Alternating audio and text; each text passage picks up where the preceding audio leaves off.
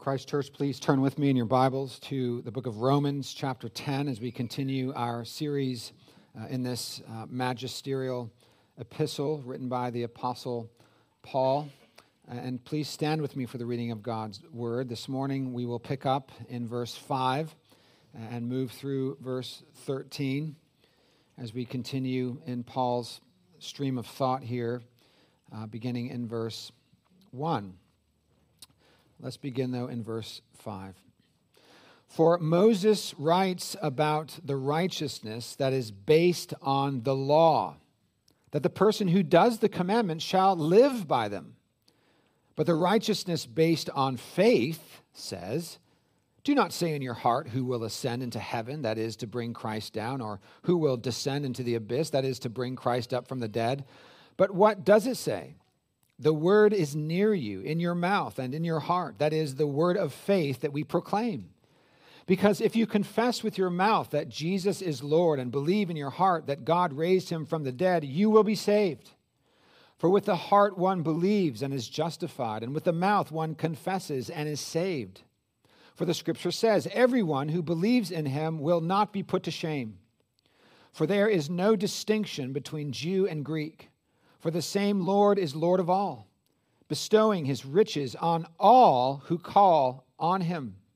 For everyone who calls on the name of the Lord will be saved. Amen. Let us pray. O Lord, as we come once again to this chapter of your word, we pray that by your Spirit you would illumine our hearts and minds. Give us expectant hearts, teachable hearts, moldable hearts. And Lord, we pray that our love and appreciation for the gospel would only grow and would then compel us to live lives that are pleasing to you in ever-increasing measure. And we pray this in Jesus' name. Amen. You may be seated. In the summer of 1505, Martin Luther traveled to the town of Mansfield to visit his family. He was a student at the time. He was preparing for a career in law. But on the journey, some of you will know the story, he was caught in a violent thunderstorm. Lightning struck all around him, and the corresponding thunder shook the earth. His first impulse was quintessentially medieval. He cried out for help, not to God, but to his family's patron saint. He cried out, "Help me, Saint Anne, and I will become a monk." Luther survived the storm, kept his vow, abandoned a future career in law to his father's chagrin, and joined an Augustinian monastery. And Luther, as many of you will know, did nothing half-heartedly. He was all in as a monk. He was all in. He said, later it was said that if it was possible, Luther said it himself, that if it was possible for a monk to earn heaven by monkery, then I was that monk. He later described his life in the monastery. Quote, I tortured myself with praying, fasting, keeping vigils, and freezing. The cold alone was enough to kill me. And I inflicted upon myself such pains as I would never inflict again, even if I could. One might ask, why was Luther doing all of these things? Well, for at least 4 reasons. Number one, because his conscience was afflicted by the guilt and weightiness of his own sin. His conscience was afflicted by the guilt and weightiness of his own sin, and because he believed in the holiness, judgment, and wrath of God.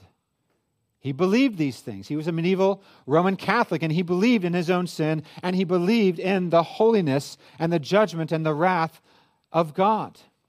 Contrary to modern evangelicalism, which seeks to push these things to the margins of the message of the church, these things were at the very center of his own piety as an Augustinian monk.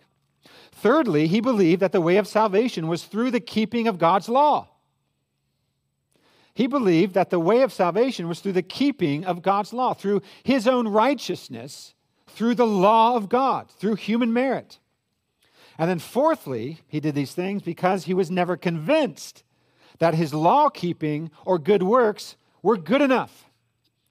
He never believed, as many do today, that his works measured up to God's standard of righteousness. And dear ones, he was right. His law-keeping and good works never measured up.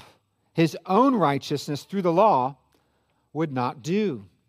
What the German monk needed for peace with God, and what we all need, is a righteousness from outside of ourselves, a perfect righteousness that fulfills God's requirements and meets God's standard.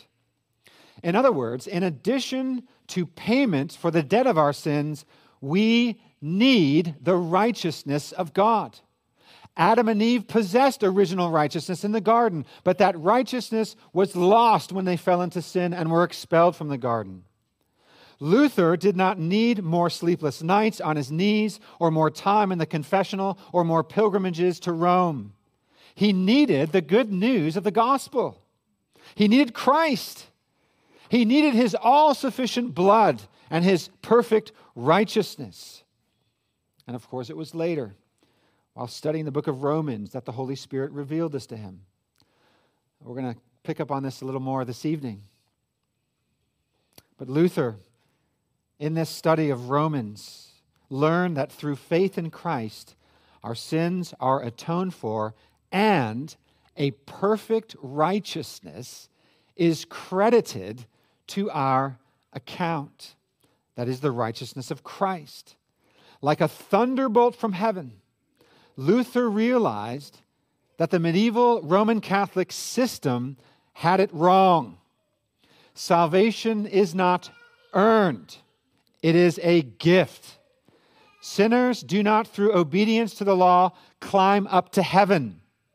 No, heaven comes down to sinners in the person of Jesus Christ.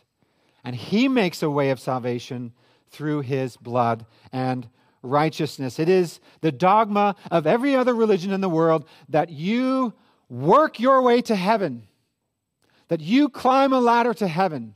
But Christianity is the only faith which says, no, God has come down to us in the person of Jesus Christ. It's not an overstatement to say that the Apostle Paul has been laboring over this point from differing angles for most of the epistle to the Romans. He is in anguish. He is in anguish over the spiritual condition of his own people, Israel, of his Jewish countrymen.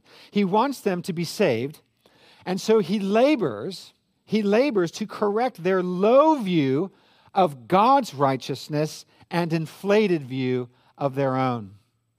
Their low view of God's righteousness and inflated view of their own. You understand here, so many are not like Luther, having a high view of the righteousness of God and feeling like his own trying to obey that law, attempts to obey that law, is insufficient. So many today actually have a low view of God's righteousness, and they think that their good works somehow are sufficient to get them into heaven. And that's what Israel was dealing with here. Remember back in chapter 10, look there. Paul writes, "Brothers, my heart's desire and prayer to God for them is that they may be saved. For I bear them witness that they have a zeal for God, but not according to knowledge. For being ignorant of the righteousness of God and seeking to establish their own, they did not submit to God's righteousness." They had a low view of the righteousness of God and an inflated view of their own. In other words, since the Jews did not have a right conception of the righteous requirements of God's law, namely perfection, they established their own righteousness, tainted by sin, and thus didn't meet God's requirements, and thus did not submit to God's law. But the gospel reveals that Christ is the end of the law for righteousness. That Christ is the end of the law for righteousness to everyone who believes. In other words, for those who believe, Christ is the telos, the end of the impossible demands of the law for salvation. This is good news. Christ is the end of the law for righteousness to everyone who believes. Those who are not in Christ have only, and those who reject Christ have only one way to find life and salvation, and that is through the impossible demands of the law. But in Christ, he is the end of the law for righteousness, because he is our righteousness, you see. What freedom, what joy, what deliverance comes through this gospel of grace. This truth moved Edward Mote in 1834 to write these familiar words: "My hope is built on nothing less than Jesus' blood and righteousness. I dare not trust the sweetest frame, but wholly lean on Jesus' name." In other words, what's this sweetest frame? This is like antiquated language, right? You don't walk around your house saying, "I'm not going to trust in the sweetest frame." You don't say those kinds of things today. What he is saying is he's not trusting in his feelings. He's not trusting in experiences. He's trusting in the objective blood and righteousness of Jesus Christ for salvation. "On Christ, the solid rock, I stand. All other ground is sinking sand." Paul wants his first century readers in Rome to grasp the fact that hope in one's own righteousness is sinking sand. He wants them to know that there is only one saving righteousness. And if you're taking notes this morning, that's the first heading in my outline.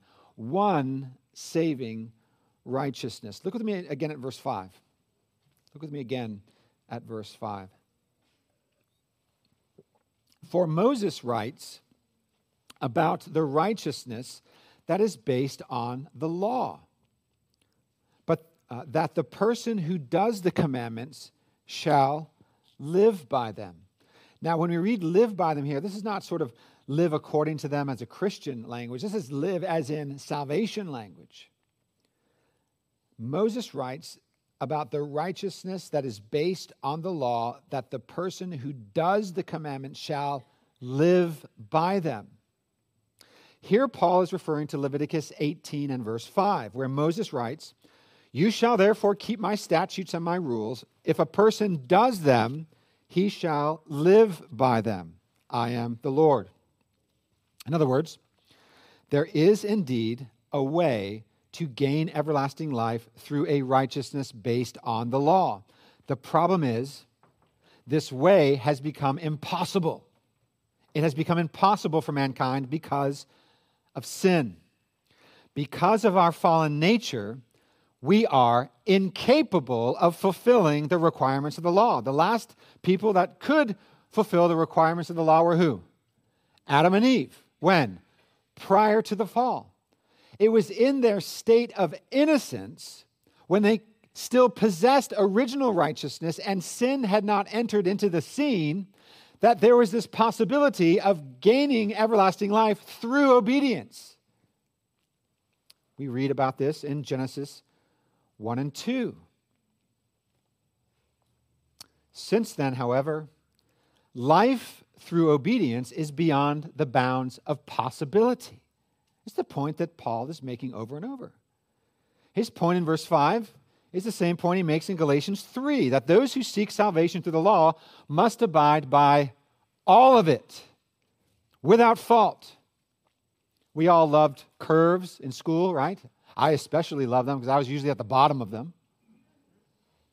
You know, I hope the teacher puts a curve on this test or I'm in big trouble. And then the curve happens. Yes, I got a 70, you know. I would have had a 40. You love curves, right? The sort of unexpected grace and generosity of the professor. Well, they can do that. They're the professor. They can do that, okay? God is holy. God is just. God does not judge on curves. He judges righteously. He is perfect, holy, just in all of his ways. He could not be God if he were to suspend his holiness and his justice in any way. And so to gain everlasting life through obedience to the law, one must do all of it perfectly, personally, without fault. Every jot and tittle must be obeyed. There must be not only the obedience of the law in not transgressing it, but also in conforming to it. So every thought, every word, every action is in perfect conformity to the law of God and to the righteousness of God. The last time that happened was in the garden prior to the fall with Adam and Eve, and it hasn't happened since, apart from one man,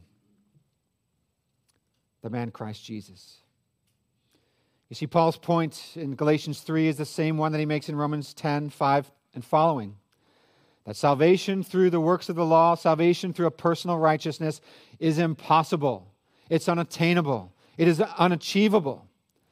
But Paul in verse 6 directs our attention to some very good news. Namely, that there is another righteousness, a saving righteousness that is based not on works, but on faith. That is, faith in the person and work of Jesus Christ. Look there again at verse 5. For Moses writes about the righteousness that's based on the law, that the person who does them, that does the commandments, shall live by them. But the righteousness based on faith says, there's a righteousness based on faith. And to punctuate his point, Paul in verses 6 through 8 personifies righteousness based on faith. Did you notice that? He personifies righteousness based on faith, making this righteousness based on faith speak to the readers. He speaks to the audience to underscore the antithesis between salvation by works and salvation through faith. Look what righteousness based on faith says in verse 6. Notice there. But the righteousness based on faith says, do not say in your heart, who will ascend into heaven, that is to bring Christ down, or who will descend into the abyss, that is to bring Christ up from the dead. But what does it say? The word is near you, in your mouth and in your heart, that is the word of faith that we proclaim. Now, don't be discouraged if when we read that earlier, or when you've read that in the past, or when I read it just now, you're thinking, what in the world is Paul talking about here? This seems arcane, it seems confusing, the language doesn't make a whole lot of sense. Well, what Paul means here has a real connection to the Old Testament.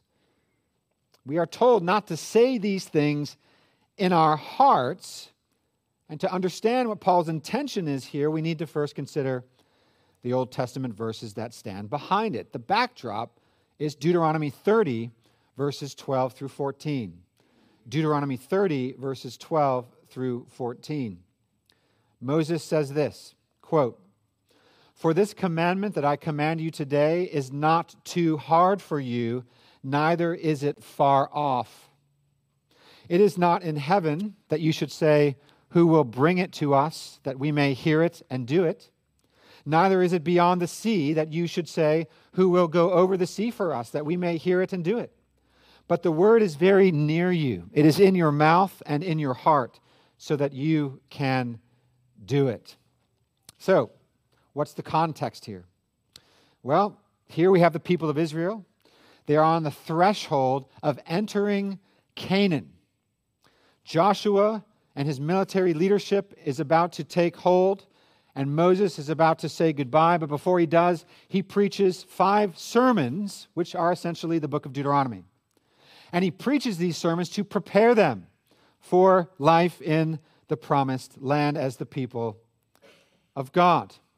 He exhorts them to obey God's word, as they will encounter pagan nations, false gods, and ungodly ways.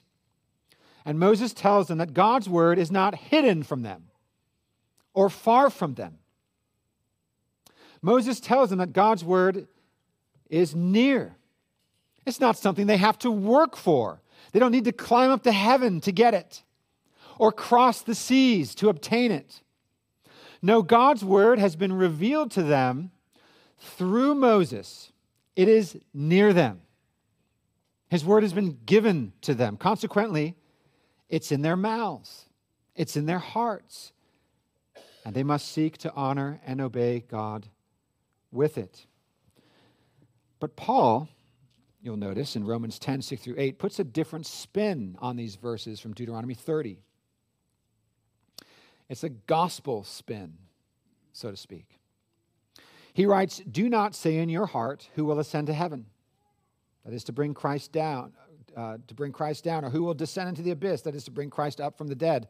But what does it say? The word is near you, in your mouth and in your heart. That is the word of faith that we proclaim.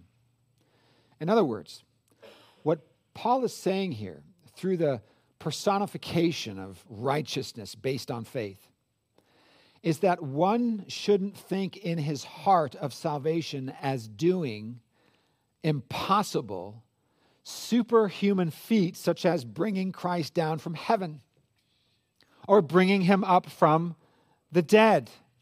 Indeed, that's an insult to the fact that Christ came down to us in the incarnation and rose from the dead on the third day. No, salvation, Paul is saying, is easier than that for us.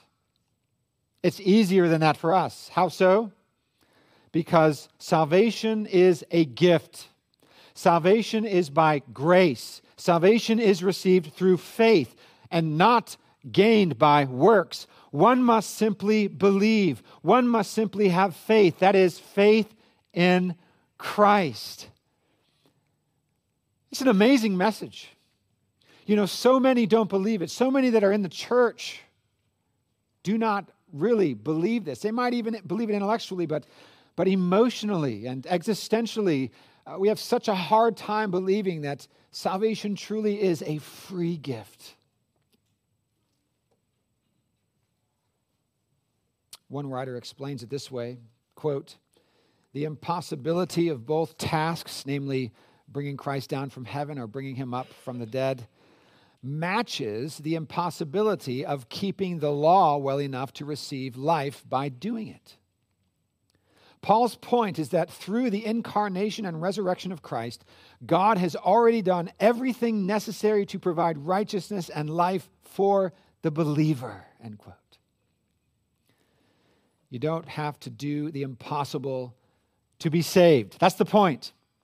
You don't have to do the impossible to be saved.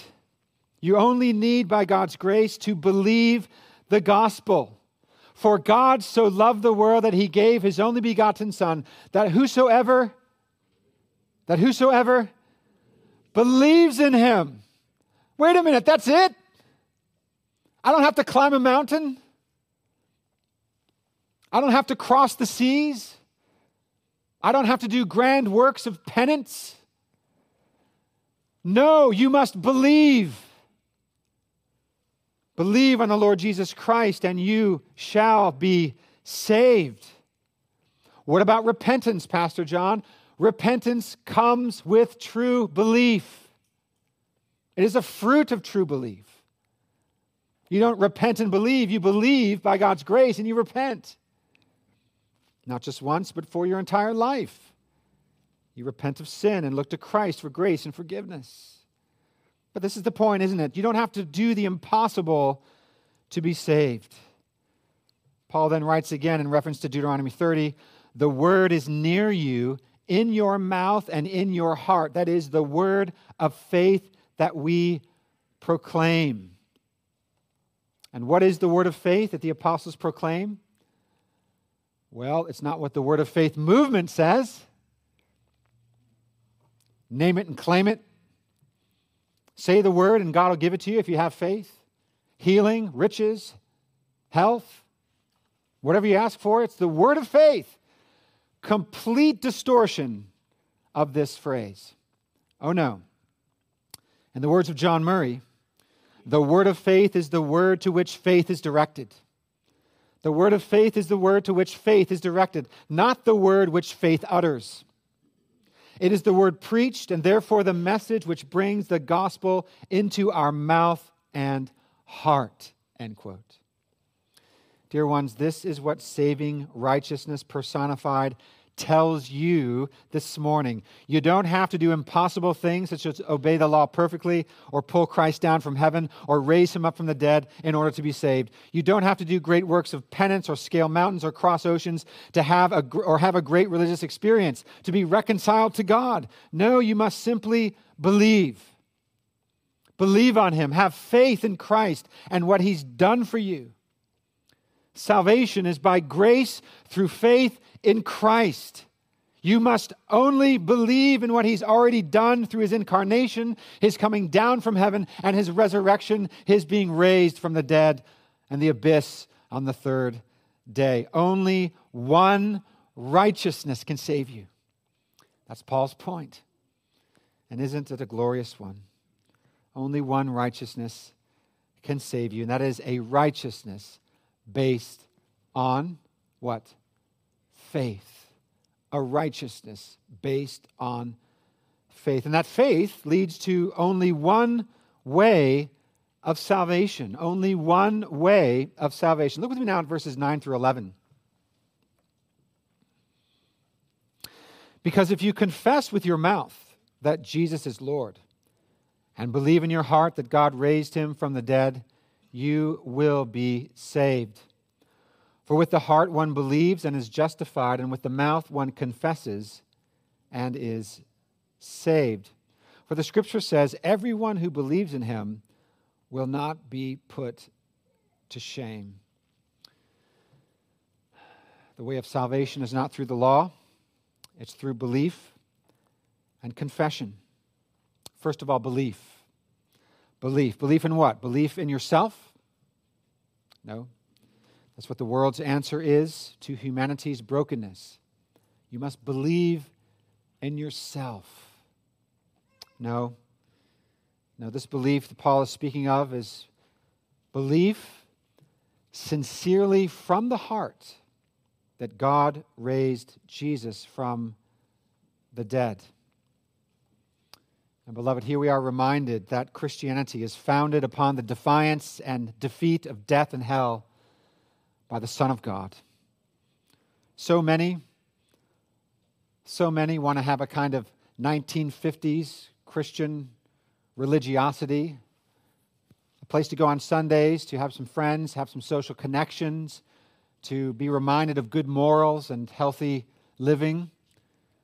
But it's not an encounter with God, an encounter with the power of God, the saving, operative power of God that comes through the gospel.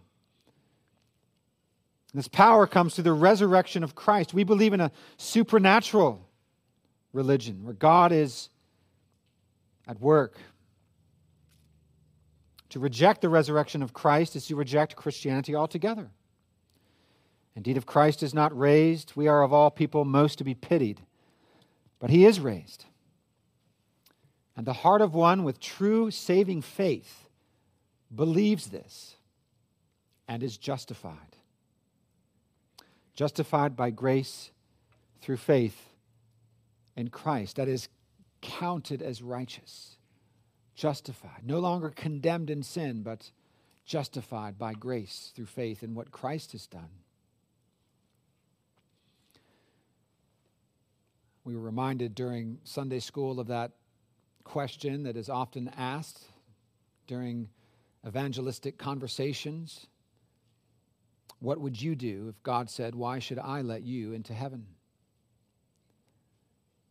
The only answer, the only right answer to that question is that I, on my own, deserve not to go to heaven, but to be cast out of your presence forever. But you sent your Son to live for me and to die for me and to rise for me. And he is my righteousness. He is my life. In him I have full pardon for my sins. I may gain entrance into heaven because I'm with Christ. And I add nothing to the grounds of my salvation. We believe this from the heart. But it's not only faith that constitutes the way of salvation, it's confession. Paul writes, if you confess with your mouth that Jesus is Lord, for with the mouth one confesses and is saved. We confess, first of all, that Jesus is Lord, and this is the true fruit of saving faith. Dear ones, one cannot take Christ as Savior and not as Lord. You see, he holds both offices. And you can't possess him as one and not the other. Those with true faith joyfully confess Christ, not just as Savior, but as Lord. Listen to what Robert Mounce says, quote, "Those who come to Christ by faith are acknowledging that they have placed themselves entirely and without reserve under his authority to carry out without hesitation whatever he may choose for them to do. Those who say that they intend to have a good time on earth and take a back seat in heaven do not realize that there are no back seats for those who approach salvation with this attitude." End quote. You see, Christ is not only Savior, but Lord for those who have true and saving faith. And remember, this is the fruit of faith. This is the fruit of saving faith. We confess that he is Lord. And in such a context as the early Christians in Rome, this would have had a lot of meaning for them, this confessing Jesus as Lord, because who was confessed as Lord in ancient Rome? The Caesars. And so to confess Christ not only as Lord, but as the Lord, the one Lord over the church, was not only to be in defiance against Caesar, but against Rome. And so this had a lot of weight under it. To confess Christ as Lord, you were essentially saying, I'm willing to give my life. It was consenting to the true nature of discipleship. If you want to follow me, Christ said, deny yourself, take up your cross, and follow me. Confession of Christ as Lord is also publicly identifying with the people of God, isn't it? This word confess here has, as one writer says, a kind of communal nuance to it. You see, confession isn't something that you just do on your own in a room. You do it among people. And we do it with the people of God. We publicly confess our faith every Lord's Day when we recite the creeds and confessions. We publicly confess our faith when we gather for Lord's Day worship. It's not in vain when we confess our faith. It's the way of salvation. We are a confessing people. And through our confessions and our singing and our praying and our preaching, we confess Christ as Lord over all, Lord over our lives. And this brings us to the final heading, one Lord over all. We have one way of righteousness, one way of salvation, and one Lord over all. Look with me at verses 12 and 13. For there is no distinction between Jew and Greek, for the same Lord is Lord of all, bestowing his riches on all who call on him. For everyone who calls on the name of the Lord will be saved. Yet again, Paul presses home the point that salvation is not for the believing Jews only, but also for believing Gentiles. There's no distinction. Quoting from Joel 2:32, he declares, everyone who calls on the name of the Lord will be saved. Everyone. Let that word ring out. Everyone. Everyone who calls on the name of the Lord will be saved. Those from all backgrounds, from all ethnicities, those who have struggled with self-hate and those who have struggled with self-righteousness, those who have had sinful addictions and those who by human standards have lived a decent life, those who have put their hope in self and worldly status and possessions, and those who have yearned for them. Everyone who calls upon the name of the Lord shall be saved. Those who have put their hope in self and worldly status and possessions will not find life or hope or salvation.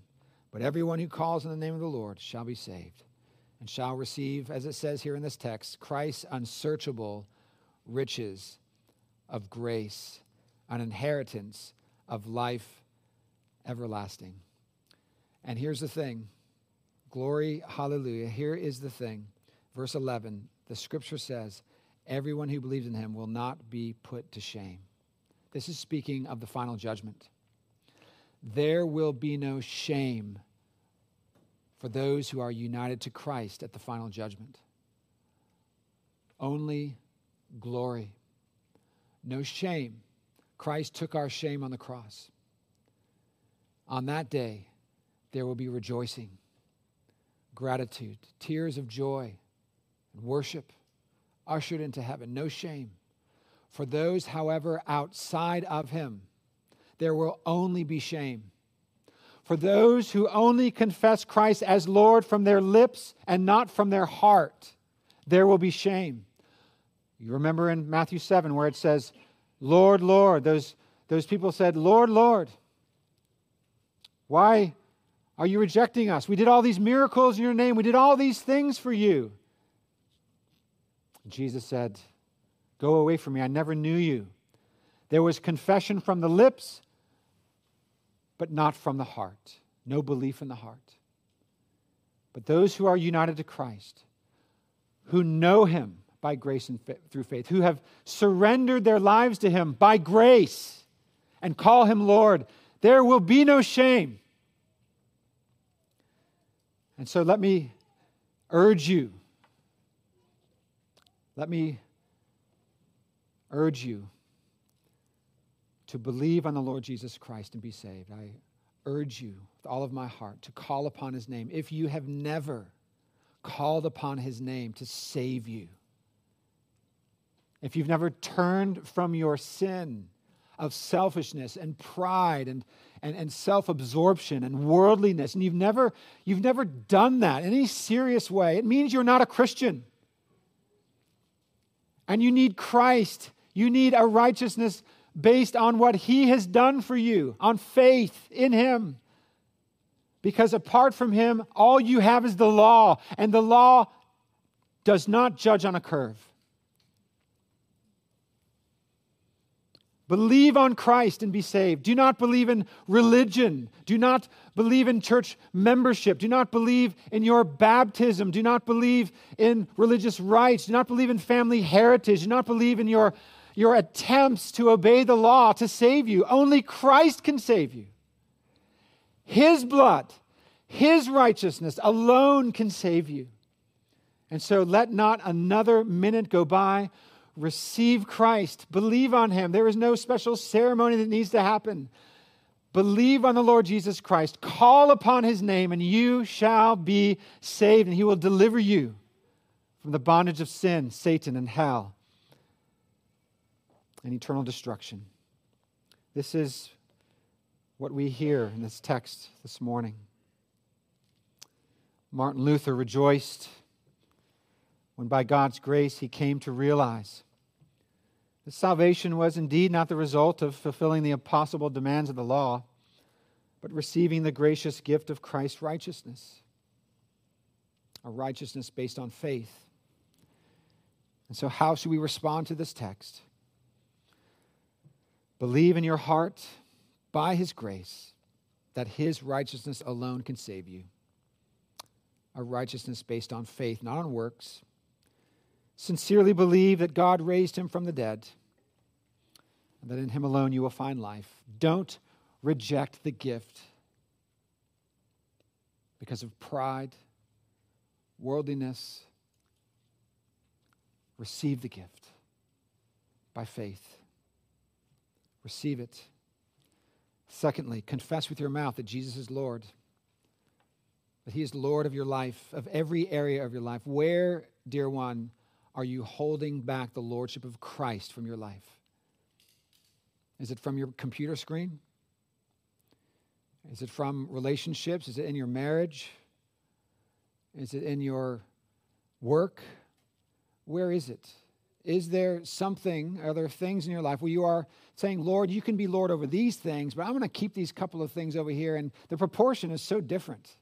Surely you must be pleased with this, Lord. Lord. That is not, when we say Christ is Lord, we say, you have your way with me, Lord. I am yours. I am not my own, been bought with a price, the precious blood of Jesus. And so where in your life, where in my life, are we not bowing the knee to his lordship? Thirdly, dear one, rejoice. If you are in Christ this morning, rejoice in your salvation. Give thanks for the spiritual riches that you possess in him. Did you see what it said there in verse 12, for there is no distinction between Jew and Greek, for the same Lord is Lord of all, bestowing his riches on all who call upon him. Spiritual riches. May he be our only boast. May his grace compel us to a life of growing obedience to his word, seeking to please him in all things and at all costs. And finally, I want to read from 1 Corinthians chapter 1. And because of him, you are in Christ Jesus, who became to us wisdom from God, righteousness and sanctification and redemption, so that it is written, let the one who boasts, boast in the Lord. Let us pray. Our Father, we thank you for this astonishing, glorious, majestic grace. We thank you that by your grace you have united us to Christ, and through the gift of faith we cling to him and his righteousness alone for salvation. We turn from sin. We seek over a lifetime to put to death remaining indwelling sin and to live more and more unto you. Our Father, we are indebted to you alone in your grace. We can never pay it back. We thank you, Lord, that we'll have all of eternity to give you praise and thanksgiving. Father, we do ask that even now we would all believe in our hearts that Jesus rose from the dead and confess with our mouth that you are Lord, that we would be saved. We pray this in Jesus' name. Amen. I invite you to please take the insert in your bulletin as we sing together, my worth is not in what I own, not in the strength